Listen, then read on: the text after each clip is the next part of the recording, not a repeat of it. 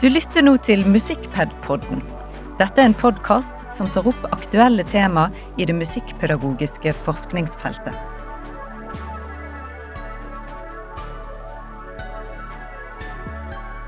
Da vi I gang med den aller første episoden av Musikkped-podden. Jeg heter Silje Onsrud, professor I musikkpedagogikk ved Høgskolen på Vestlandet, og en av redaktørene for denne podcasten. De andre redaktørene kommer dere til å stifte bekjentskap med etter hvert. Men jeg altså så heldig å få åpne dette ballet, og det skal jeg ikke gjøre alene, men I studio har jeg med meg to gode kollegaer, Silje Meling Bjørnvoll og Kari Holdhus. Og vi alle tre ansatt innenfor musikkpedagogikk da, ved Høgskolen på Vestlandet.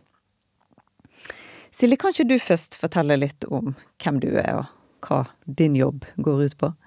Ja, jeg da stipendiat her på Høgskolen på Vestlandet her I Bergen. Og begynte på doktorgraden I 2020. Og før det så har jeg jobbet som musikklærer, kontaktlærer og praksislærer I grunnskolen. Ja, og du da, Kari? Ja, sånn I det daglige så jeg professor I musikkpedagogikk ved Høgskolen på Vestlandet, og jeg jobber på campus Stord. Og forskningsinteressene mine, de jo da relasjonell og dialogisk musikkpedagogikk, kunstfaglige og performative forskningsformer og kunstner lærersamarbeid. Og jeg har en PhD fra 2014 om musikers kvalitetsoppfatninger I skolekonsertpraksiser.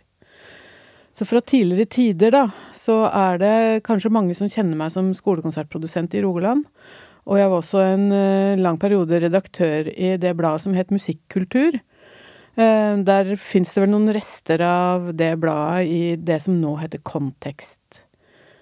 Ja, det var vel stort sett det. Ja, interessant. Jeg kunne jo kanskje sagt noe om meg også da.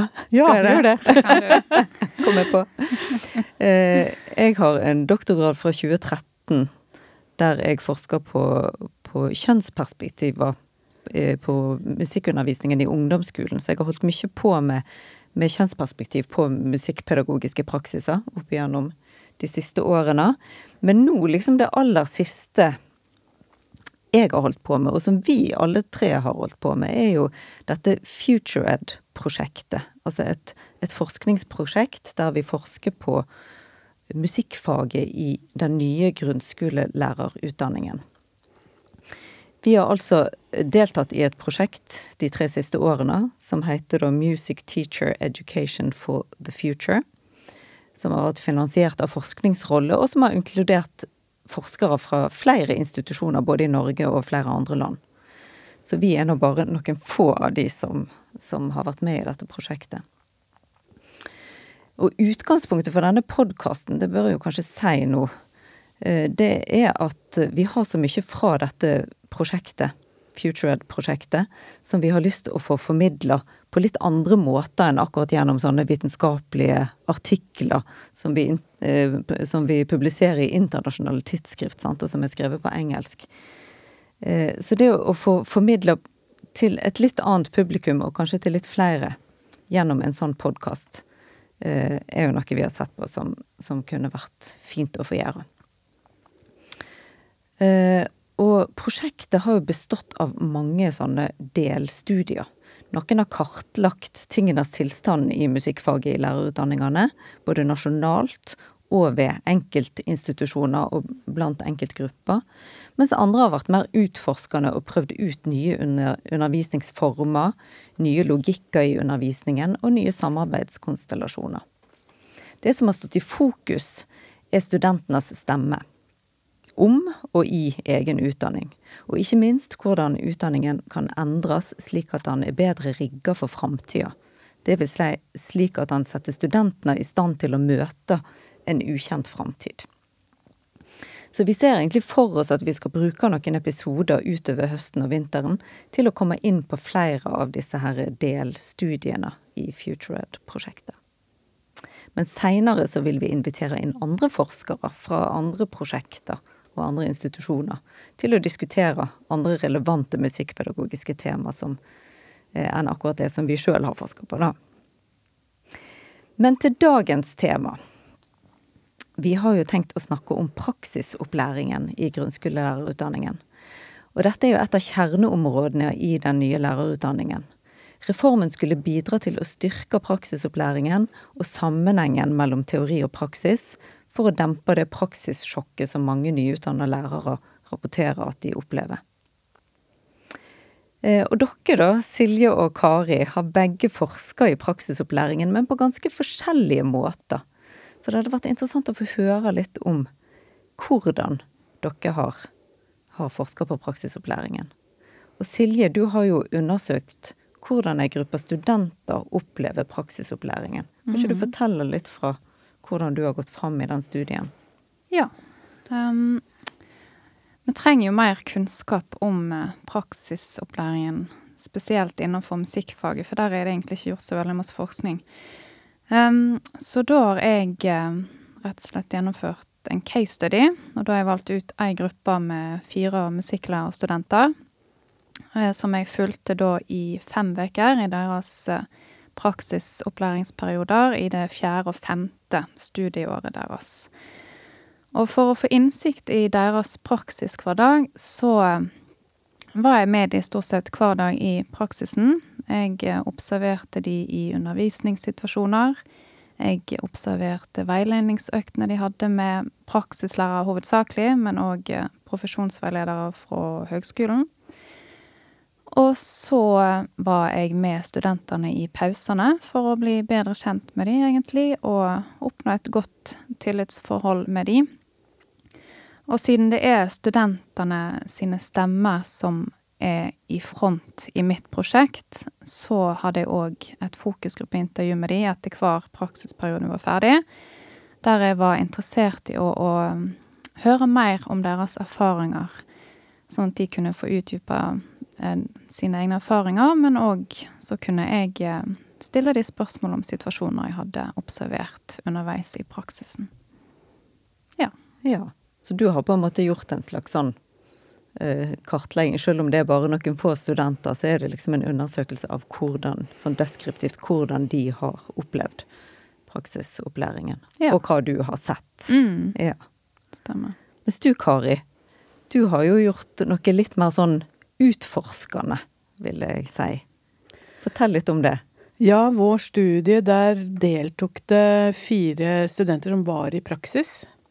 Og vi hadde da en sånn collaborative action research, altså samarbeidende aksjonsforskning. Og der var det veldig mange voksne med, faktisk hele 11 voksne til tider. Og det var 4 lærere fra den skolen vi var på, og så var det disse 4 studentene som var i praksis. Så hadde vi engasjert en musiker som på en måte skulle komme fra den ytre verden. Det virkelige liv. Og så var det jo oss 2 forskerne da. Så forsket vi på, vi spurte lærerne, for dette er jo den samarbeidende aksjonsforskningen, at man på en måte, at man skal virkelig samarbeide og gjøre noe som er nyttig for folk da. Så vi spurte de, hva vil dere gjøre i studien? Og da sa de med en gang komponering på digital komponering. Og dermed så måtte vi jo ha et komponeringsprogram, og vi valgte også å vente med å engasjere musikeren til vi visste hva som var ønsket. Så dermed så dro vi da inn dette komposisjonsprogrammet som heter Soundtrap. Så hadde vi en og en klasse som vi gjennomførte opplegg med, og etter hver time så hadde vi en evaluering og diskusjon hvordan hadde dette gått og så videre, og så etter det første, når vi var ferdig med den klassen, så hadde vi en ganske stor evaluering. Ja, så dette ble jo et komplisert prosjekt av mange årsaker egentlig. Jeg vet ikke om vi skal gå inn på det nå, eller om vi skal ta det litt senere. Nei, si det. Ja. Ja, bare vi husker, det kommer kanskje av seg selv etter hvert, jeg vet ikke. Ja. Men ja, nei, for det høres jo kanskje litt sånn kaotisk ut da. Særlig det da, at det var så mange voksne til stede, altså både lærere og forskere og en musiker og disse studentene da. Ja, altså du kan kalle det kaotisk, men kan du si det litt penere at det var komplisert da? Ja. Fordi at den artikkelen som vi skrev, den heter jo Soundtrapped. Altså at vi opplevde at selve programmet Soundtrap og det å komponere digitalt med alle elevene og så videre, det ble jo det ble en kompliserende faktor. Fordi at alle lærerne og studentene måtte jo lære seg programmet, og musikerne var jo veldig inne i det programmet. Sånn at før vi underviste elevene da, eller før elevene fikk gå i gang med å skape, så måtte jo alle sammen være gode på programmet. Så det tydeligste som skjedde var vel det at vi begynte den første intervensjonen, og da var det musikeren og lærerne som var på banen, og så satt studentene litt sånn bak, og de gikk av og til litt bort til elever og kikket på hva de hadde gjort og så videre, men det var styrt av lærerne og musikeren. Og dette så jo vi som forskere veldig tydelig, og det var ikke så bra for oss, fordi vi tenkte ganske mye på at dette deres praksisperiode. Her skal de få være aktive, her skal de få lov å gjøre noe. Sånn at når vi skulle gå inn og gjøre dette en gang til med en ny klasse, så diskuterte vi oss fram til, selv om det var vi forskerne som pushet mest på, det at nå skal studentene lede dette, og så skal de andre voksne være deres assistenter. Altså rett og slett snu hele greia på huet. Så, og det var ikke lett for studentene. Det hadde med rom å gjøre, det hadde med datareguleringene som skolene hadde. Hver elev hadde jo sin konto og alt dette her. Og så var det jo klasseledelse, lokalene, læreplanen, alt sammen, altså det var virkelig en sånn, som vi da kaller for sosiomateriell kompleksitet, rett og slett. Men det som vi opplevde som, håper jeg, hyggelig og overraskende da, det var jo at, jeg tror nok studentene, liksom, det var ganske varmt rundt øra på det til tider, men de opptrådte rolig og var liksom, de hadde et øye på hver finger, og det var imponerende i den kompleksiteten at de på en måte klarte å styre dette på en bra måte da. De fikk jo selvfølgelig mye hjelp fra de lærerne og den musikeren, men likevel så når vi snakket med de etterpå i intervjusammenheng da, så sa de liksom nei, men det ikke sånn virkeligheten da? Så det må vi jo takle. Så de var jeg synes det viser at man må rett og slett bare gi studenter vanskelige oppgaver, og så heller støtte de mens de holder på med de vanskelige oppgavene. Og ikke være redd for det. Det vel en av hovedkonklusjonene fra vår studie. Nettopp.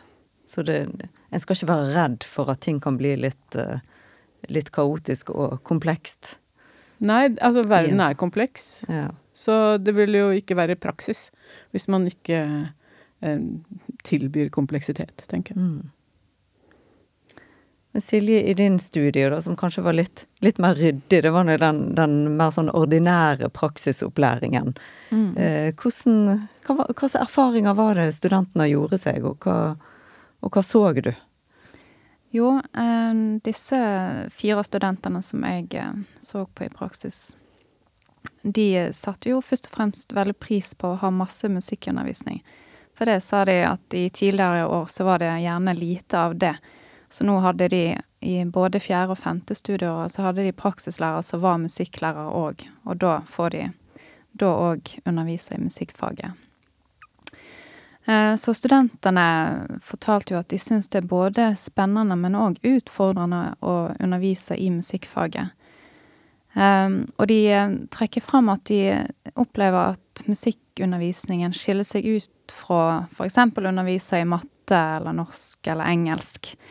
Og da kommer de for eksempel inn på det med klasseledelse du nevnte, Kari, at når de i musikkrommet så sier de at de må bruke seg selv på en helt annen måte. De må gjerne bruke hele kroppen, og de må være aktive, og de må være aktive sammen med elevene, som også skal være i aktivitet, noe du gjerne i et musikkrom, der du ikke har pulter og stoler som de sitter ved. Så du kan jo for eksempel se for deg at du skal ha bandundervisning med en 5. trinnsklasse med 20-25 barn, noe som disse studentene her gjorde ganske ofte. Og de fikk jo virkelig kjenne på kaotiske situasjoner. Og da trekker de også fram igjen dette her med at, men da må vi faktisk ta i bruk kroppen, vi må være litt dirigenter, og i stedet for å rope og bruke stemme, så må vi opparbeide oss litt verktøy for å finne andre måter å lede sånne musikkundervisningstimer på da. Ellers er det en annen student som forteller at hun synes det var litt skummelt å stå der og synge foran elevene, for det var gjerne noe hun ikke var vant med fra tidligere.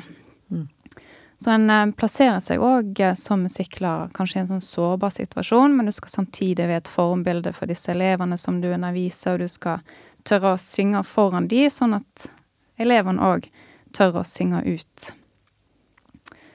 Ja, så det er ulike erfaringer og ting ved musikklærerrollen de trekker fram, disse studentene. Ja.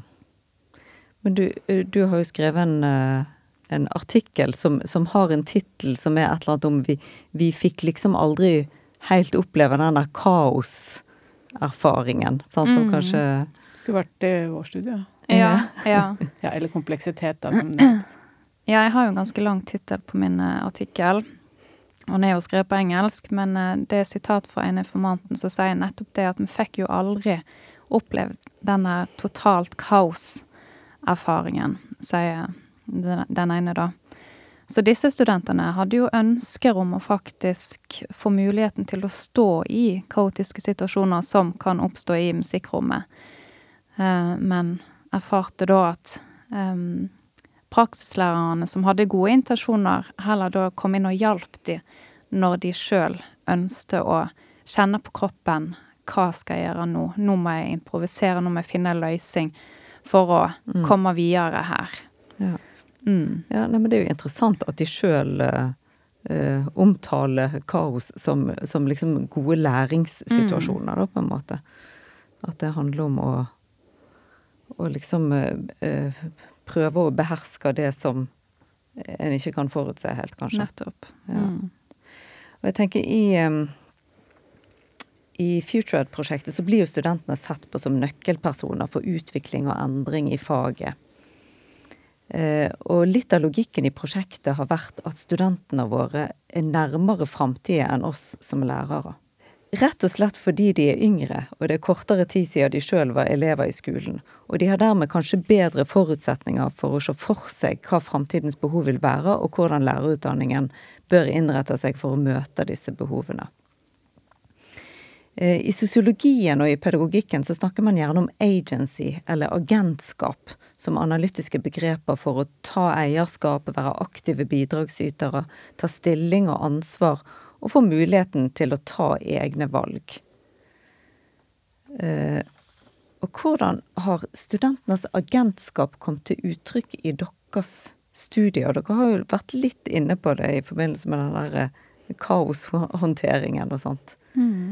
Men hvis du, Silje, skal utdype litt noe videre om studentenes agency eller agentskap da, i praksisopplæringen. Ja, agency som begrepet blir omtalt på engelsk, blir jo definert på ulike måter. Men når jeg skulle dykke ned i mitt materiale, så tok jeg utgangspunkt i agency-begrep som handler om å ta egne valg og handlinger, og i mitt prosjekt så ville jeg se på i hvilken grad disse studentene fikk mulighet til å ta egne valg og handlinger når det gjaldt både planlegging og gjennomføring av musikkundervisningen.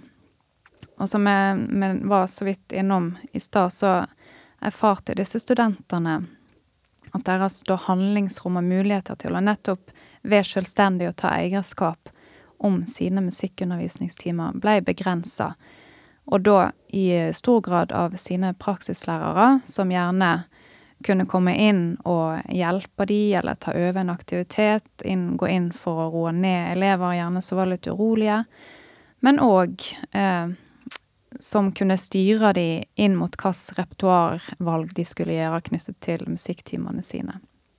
Men så jeg jo også at studentene kunne begrense seg selv og sitt handlingsrom i praksisen.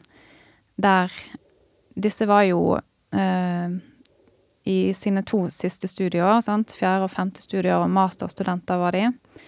Så da kunne en jo kanskje forvente at de hadde tatt mer ansvar. Og der jeg for eksempel så at de lot praksislæreren velge hva de skulle gjøre i en time, der en kanskje skulle forvente at studentene selv kunne sagt, men ok, vi har lyst til å gjøre dette i stedet for, kan vi få lov til å gjøre det? Eller i undervisningen så kunne de søke hjelp til praksislæreren i stedet for å prøve seg å stå i det, for å gjøre seg disse erfaringer med å takle utfordringer som kan oppstå i undervisningen. Nettopp. Jeg tenker på akkurat det der med at studentene kanskje ikke alltid tok det agencyet som var mulig. Det hadde du vel kanskje ikke fått fanget opp hvis ikke du faktisk observerte de. For hvis det var sånn at de i intervjuene sa at de kanskje ikke fikk slippe til på den måten de hadde ønsket. Ja, nettopp. Så det jo den trianguleringen der at jeg har observert de i alle disse ulike situasjonene, både i undervisningen, men også når de har hatt samtaler med praksilæreren etterpå, men også hvordan deres oppfatninger av de erfaringene de har gjort seg i praksisopplæringen. Ja. Men Kari da, hva tenker du om det som dere erfarte i den aksjonsforskningen? Hvordan var studentenes agency i den situasjonen? Ja, jeg skal bare få lov å korrigere meg selv litt. Jeg hadde telt over antall deltakere en gang til. Ja. Jeg ser at jeg har skrytet på meg en ekstra lærer. Okay. Ja, så det var bare 3 lærere. Så vi var bare 10 personer. 10. Men det gjorde det ikke mindre komplisert av den grunnen, på en måte. Så det vel vi opplevde fra begynnelsen av var at studentene var ganske forsiktige med å komme med meningene sine, og komme med det de uttrykte. Altså vi hadde jo ganske store sånne fellesmøter egentlig etter vi hadde lunsjmøte når vi holdt på med de intervensjonene da. Og til å begynne med så var det nok veldig sånn, veldig stille, veldig enige, og de hadde stor respekt for erfaring, og det var jo en setting med 2 forskere, 2 professorer, og liksom og de her hadde ikke kommet så langt som dine heller. Var det andre trinnene de gikk på? Andreårsstudenter, ja. Så det jo ikke alle de 4 som har valgt å gå videre heller. Med musikk? Med musikk, nei, det ikke alle som har tatt master i musikk etterpå. Men altså, da har det som et av sine fag i en ordinær lærerutdanning. Men du kan si at etter hvert som alle ble litt varmere i trøya, alle ble litt bedre kjent med hverandre, og ikke minst det der store valget vi gjorde om at nå skal vi snu på det, nå skal studentene få planlegge og lede undervisningen, så opplevde vi liksom at de gjorde sånt hopp, at de steppet opp og tok mye mer ansvar, rett og slett. Ok, men hva lærdommer tenker dere at vi kan ta av det dere har sett? Altså lærdommer for musikklærerutdanningen da? Silje, hva tenker du? Ja, noe av det som jeg konkluderer med i den artikkelen som jeg skrevet, jo at vi trenger økt bevissthet rundt hva et handlingsrom for studentene egentlig dreier seg om når de i praksisopplæringen. Hva støtte og hvilke utfordringer trenger studenter, og da når disse studentene som med i mitt prosjekt på masterdelen av studiet sitt, 4. og 5. studier, så kan en jo gjerne tillate seg å utfordre dem i større grad, sånn at de skal bli bedre rustet til å gå ut i læreryrket sitt, som de nærmer seg veldig når de har kommet så langt i studiet. Men samtidig så tror jeg det lurt å ha en åpen dialog, spesielt sammen med praksislæreren, for det jo de lærerstudentene og praksislærerne som tettest i praksisperiodene. Og snakke om det, og løfte veiledningssamtalene på et høyere nivå, kanskje ha et metaperspektiv på hva som foregår i undervisningstimene. Hvordan erfarte du det? Hva kunne blitt gjort annerledes? Var det noen gode eller dårlige erfaringer som du kan ta med deg videre i neste? Og så videre. Ja, og som det kommer frem, så jo studentene i Silje sin studie helt på slutten av utdanningsløpet, mens Kari, når du var inne med den aksjonsforskningen din, så var studentene ganske ferske fremdeles. Og hva tenker du om det med studentenes agency, eller ja? Ja, jeg tror jo, jeg vil støtte deg i det, Silje, at det noe med bevisstheten hos de erfarne. At de kanskje ikke... I vår studie så ble de jo kjempeopptatt av programmet, og de ble kjempeopptatt av den musikeren, og at de skulle lage noe for elevene og alle sånne ting. Og så ble på en måte nesten litt sånn too much, eller vi hadde ikke snakket om hva skal studentenes rolle være. Og plutselig så vi at vi liksom hadde en slags sånn vegg av observatører bakerst i klasserommet. Og vi forskere begynte å reflektere rundt det. Så det har jo med tilretteleggingen å gjøre da, ikke sant? At man må ha det der hele tiden fremme i pannebrasken, det der hvordan får studentene prøvd ut sine ressurser. Det må være tydelig i det at det selvfølgelig samtidig skal gis musikkundervisning til noen elever. Så det å anerkjenne den kompleksiteten i det, og kanskje også evaluere veldig kontinuerlig. Hvordan går dette nå? Det bra undervisning? Er opplegget godt? Men samtidig også huske, får studentene det handlingsrommet som de har behov for å utvikle seg. Så det var den erfaringen vi gjorde da, at kompleksiteten gjør det kanskje vanskelig å ha den riktige, eller den riktige mengden oppmerksomhet på studentenes behov i tillegg da. Men samtidig så det er jo veldig interessant det å trekke inn ulike samarbeidspartnere i praksisopplæringen, for det vel noe de vil møte på når de kommer ut i yrket senere, at de må samarbeide med for eksempel folk fra den kulturelle skolesekken og så videre. Ja, det kommer jo besøkende til skolen hele tiden, og skolen vi kan jo ikke lage en praksisopplæring som framstiller skolen som en øy uten kontakt med resten av samfunnet. Så det å ha gjester som man må takle, eller må forholde seg til og samarbeide med, det også en del av en praksisopplæring, tenker jeg, kanskje spesielt i musikk, hvor det skjer jo mye rundt omkring ellers i samfunnet av musikalske ting, og elevene driver jo masse med musikk på fritida, også nå selvfølgelig at de jobber med komponering på laptop, en del av de selv og så videre. Så alt dette her gjør jo at det veldig nyttig da, for praksisstudenter å oppleve den typen samarbeid, og jobbe med å klare å takle den typen samarbeid. Men dere, hvis nå de som lytter til det dere har sagt, har lyst til å lese mer og finne ut mer av hva dere har forsket på, hva dere skrev om dette her, hvor kan de finne artiklene deres? Jo, du kan jo for eksempel google navnet mitt, Silje Meling Bjørnvoll. Eller så har jo, artikkelen jo open access, som jeg sier, den ligger åpent ute på nett, så du kan jo søke etter titelen på artikkelen. På engelsk, sant? Og den skrevet på engelsk, så jeg kan jo si den på engelsk også.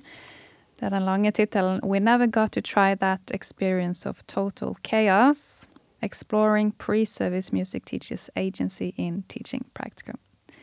Og den da publisert i et amerikansk tidsskrift som heter Journal of Music Teacher Education.